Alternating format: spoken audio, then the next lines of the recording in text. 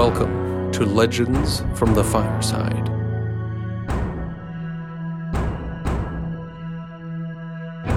Standing upon the shoulders of giants in this genre, Legends from the Fireside is a hybrid storytelling RPG podcast set within worlds of sword and sorcery. In our tales, the dice tell the fates of those worlds, for good or for ill. No character is sacred. Survival is not guaranteed. As storyteller and game master, I craft the narrative from these dice rolls and create quests from this chaos, all without knowing what could happen next.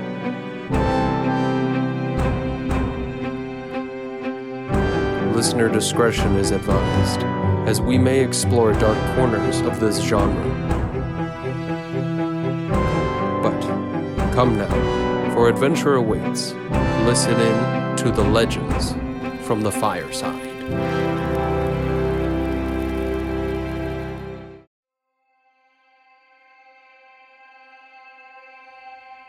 Welcome back to Legends from the Fireside.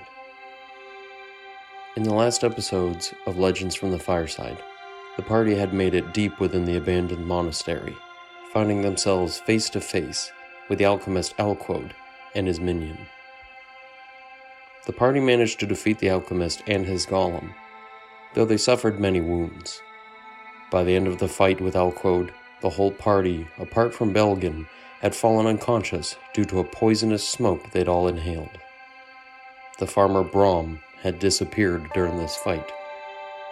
Belgin, being the only character conscious at this point, explored more of the monastery, finding various bits of treasure such as a finely crafted chalice and sculpture, as well as Oakhallow's alchemy lab and a pilfered signet ring. Most importantly, Belgin found iron bloom within the forge.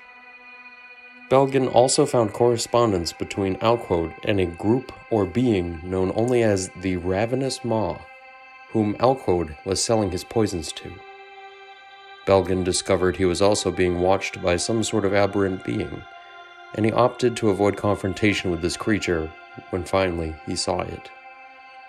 Once the party came to their senses, they realized the strange alchemical powder they had retrieved for Silverfingers may have been going to Oakhollow for seemingly nefarious reasons. Lastly, we discover what happened to Morris, his father, and find out that the black mask he had spoken of is still active and certainly dangerous.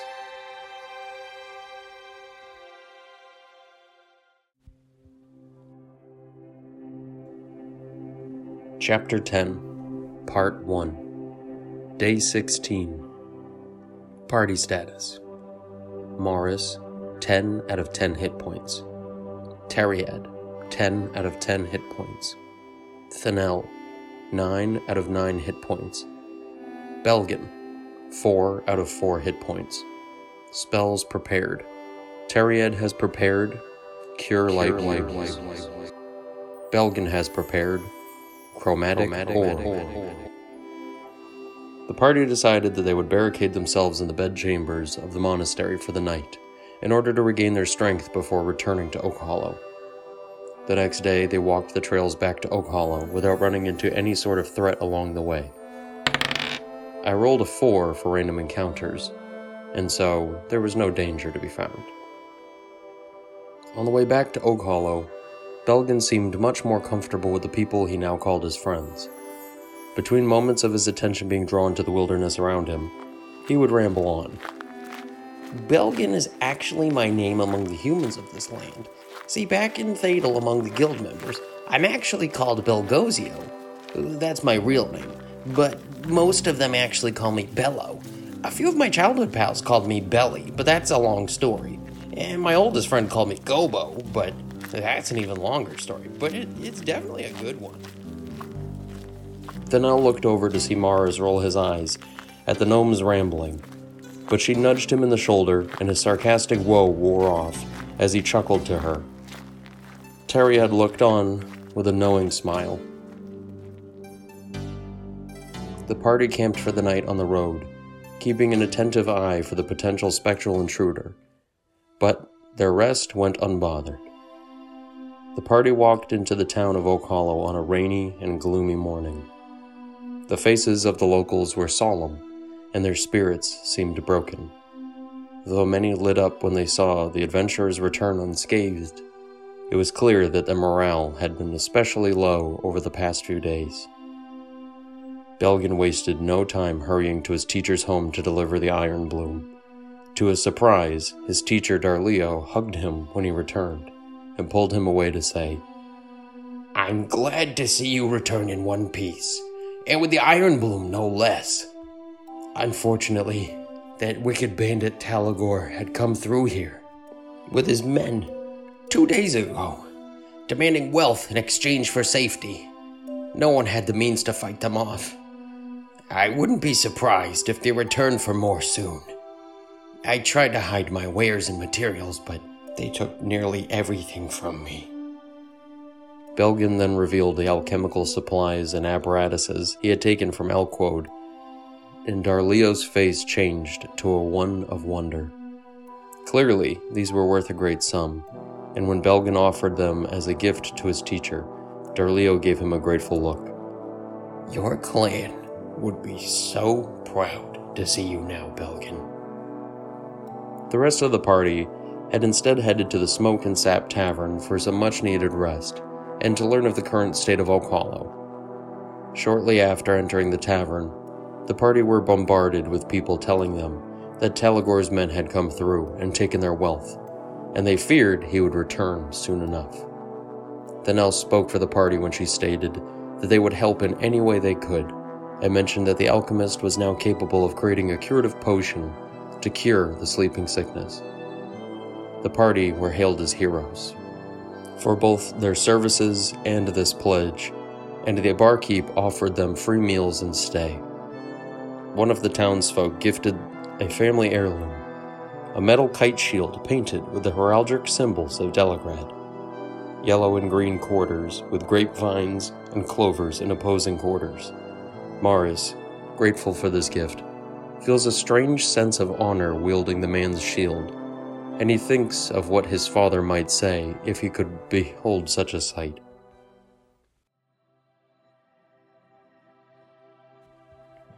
While the party are busy enjoying the spoils of a job well done, I think they would have time to receive some XP for their defeating of enemies and the recovery of treasures. As I had said in a previous episode, I'll be providing XP updates in the form of a percentage for the ease of use. First, Maris. Maris is 93% of the way to level 3, which is a bummer considering how valuable those hit points are going to be at a time like this, considering Taligor may return. Second, Teriad reaches level 3, and he's actually already 25% of the way to level 4. For his level up, he will get to roll for ability score increases. So, as per usual, if I get a 6 on a d6 for any of these ability scores, the score will increase by 1. Going down, the first number is a 2 for strength, no increase. Next, Constitution. I got a 1. Yeah, that doesn't help him much, especially because he only has a 7 and currently suffers a penalty. Dexterity, a 2. This isn't looking very good. Intelligence, a 3. Wisdom, 4. And Charisma, a 1. Wow, no update. Twice in a row if memory serves. Next, he gets new hit points, which is going to be a d6 minus 1 due to his low constitution score. I got a 1 on the die. Minus 1 would normally be 0, but we can't go any lower than 1. So he mins out with a new maximum health of 11 HP. He now also has a second spell to prepare, and will likely be preparing both spells Light and Cure Light Wounds. Thanel is now at 44% of the way to level 2, and Belgian is now 33% of the way to level 2.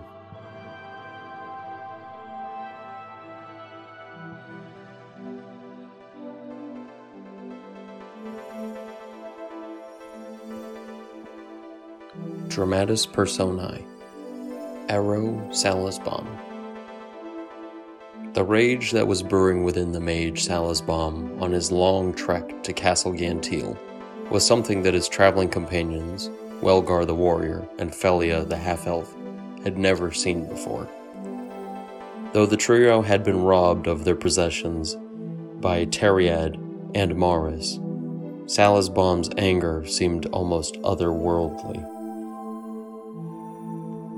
As the guards of the southern portcullis at Castle Gantiel walked out to stop the trio, the guard in charge stepped forth and stared with authority. "Halt, traveler. There is a toll to enter the settlement, if you are not a merchant. Also, I'll need to confiscate your weapons before..." Though his words trailed off as Salisbaum's fiery glare fell upon him. For a moment, Salisbaum stared hard before breaking the silence. "Unfortunately, my good man, we were robbed by bandits along the way, and all of the goods we came to trade are somewhere within the dirty hands of Taligor citizens. I haven't the means to pay a toll, and I will not be stopped by the likes of you or the flimsy laws you are attempting to bother me with.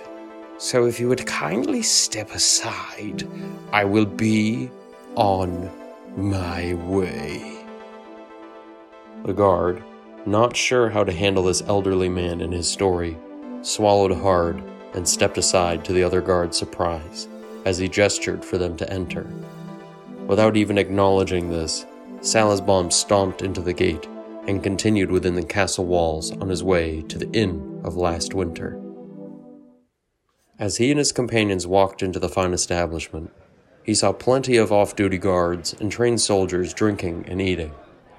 A few people turned to look at them as they entered, mainly at Felia, as half-elves were such a rarity as to be considered a myth to many of this land. Salisbaum walked up to the barkeep at the bar and leaned over the counter. "I am looking for a rare, imported wine." The barkeep looked at him puzzled for a moment, then lifted a single eyebrow incredulously, sized the mage up, and replied, "Was that a red wine or white?" "It is a red wine." "Which vintner was this from?" "Black River Meadows."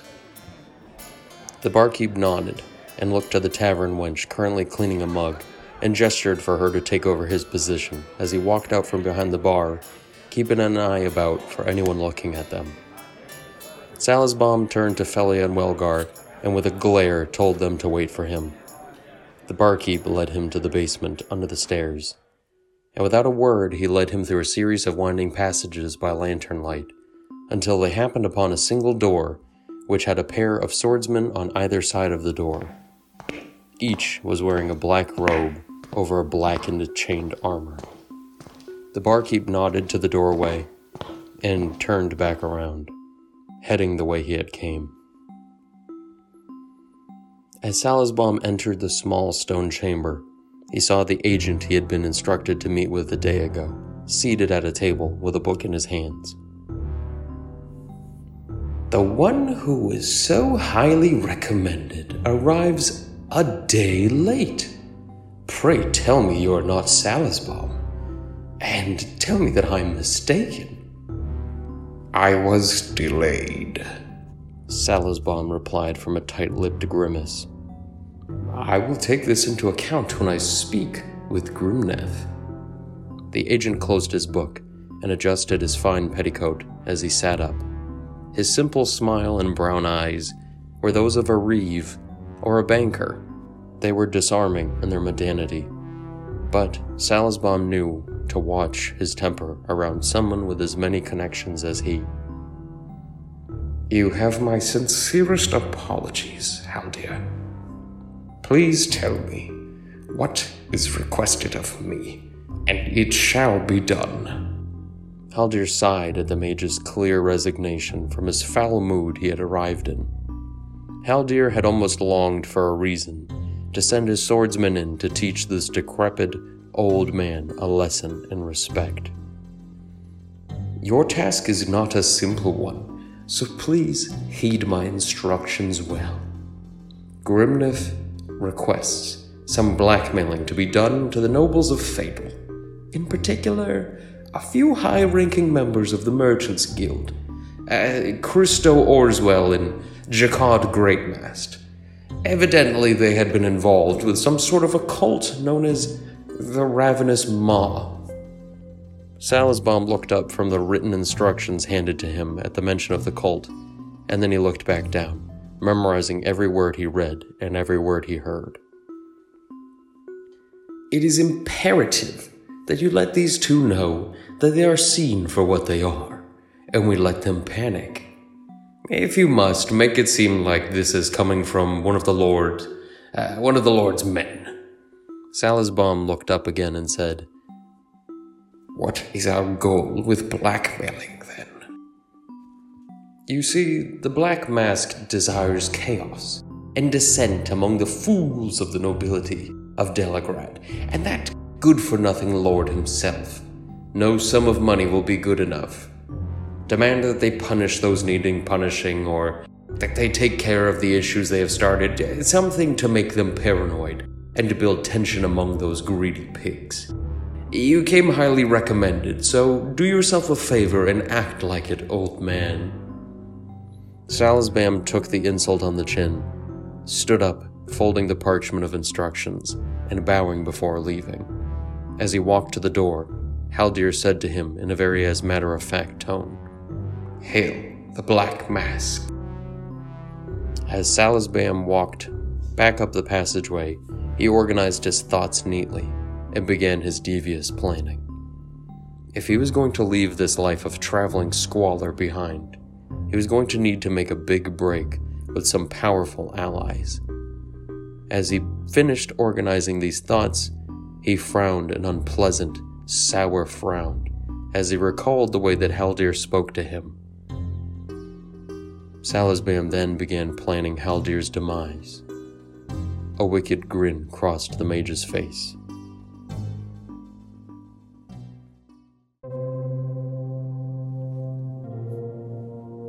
Chapter 10, Part 2, Day 18, The Dead of Night. Party status: Maurus, 10 out of 10 hit points.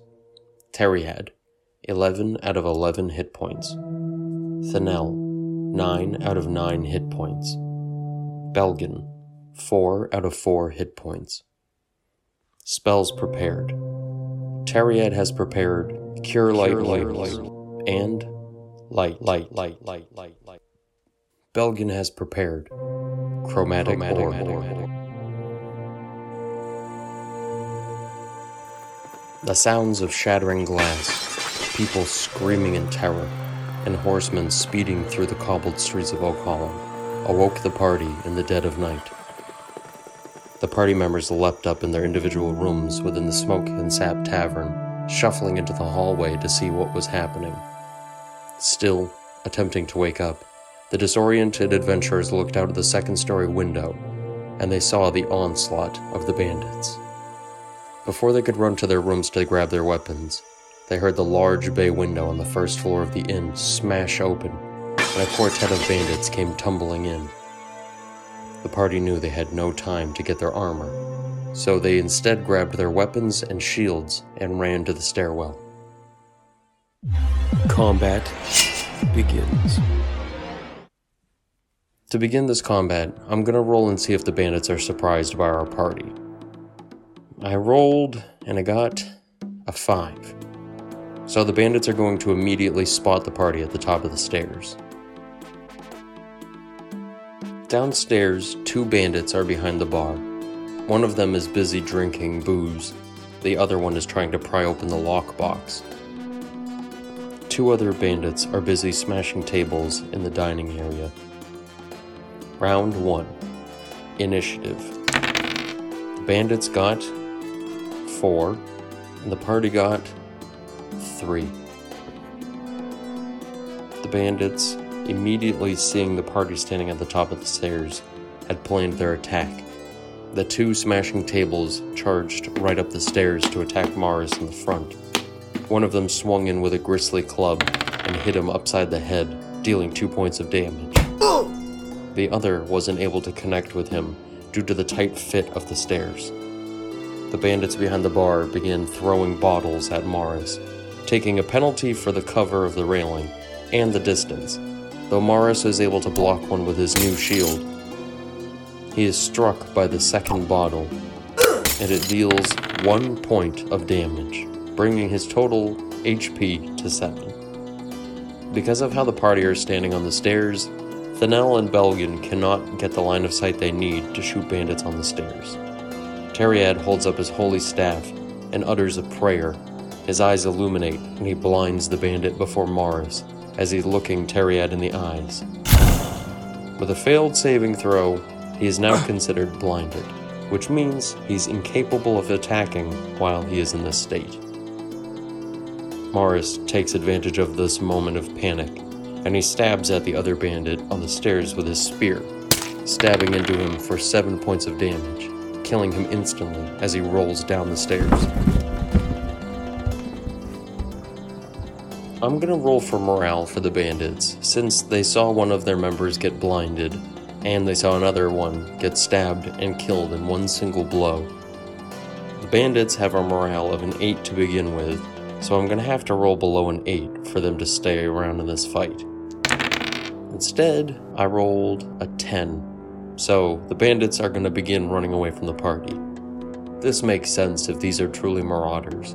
I find it hard to believe that these guys would stay around, fight, and die for some simple loot. Round 2. Initiative. The bandits got 2, and the party got a 5. Doesn't look like these bandits are going to get to run away just yet. The party sees the initiative, and Morris sprints down the stairs at the men behind the counter, running past the blinded bandit who poses him no threat. As he lunges with his full speed behind him, he stabs one of the bandits straight through the chest and kills him for 6 points of damage. Belgian lifts his quartz out of his pocket and holds it in a way that the light may glimmer.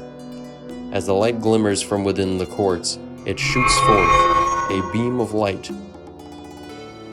The bandit behind the bar, who is still alive, rolls for a saving throw and fails.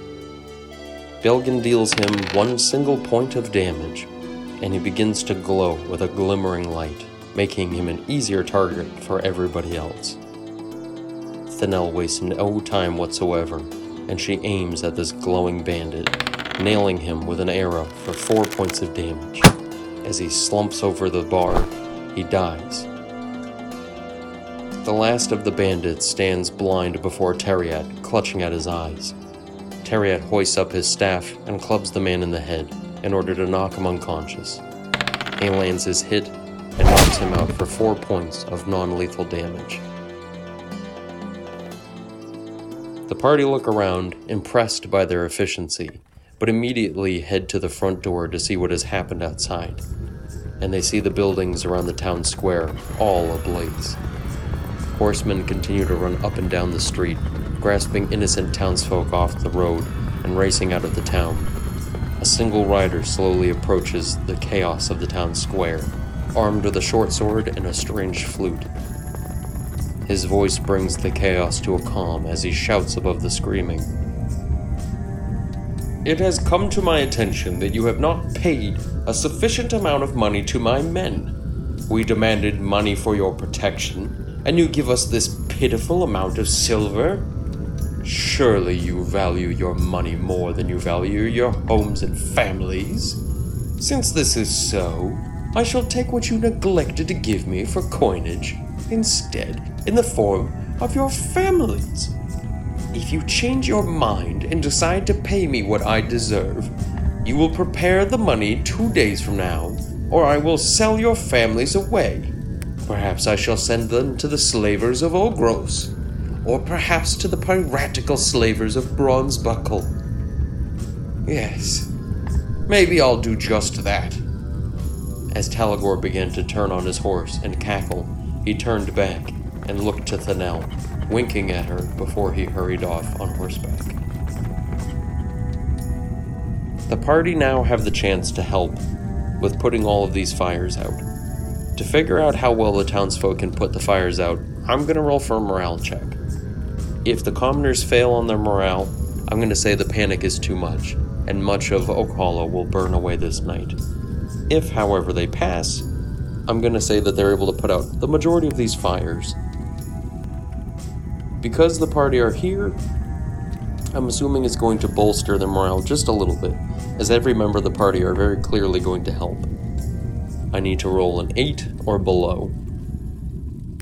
On 2d6, I rolled a 7. Oakhollow is safe. For now.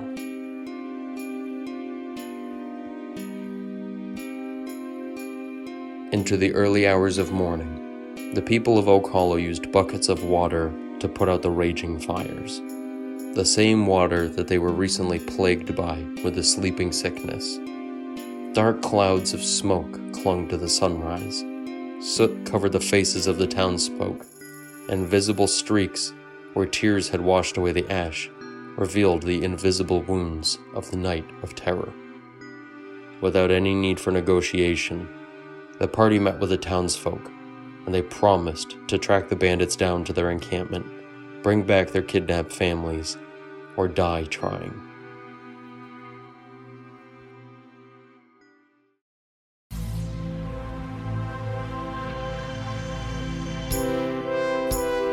Thank you for listening to an episode of Legends from the Fireside. If you enjoyed what you heard, feel free to leave a 5-star rating and a review. Some of these reviews may be read at the end of episodes. You can also reach me at Legends from the Fireside on Twitter, or you can email me at legendsfromthefireside@gmail.com. Again, thank you for listening to the show, and be sure to come back soon to listen to more Legends from the Fireside.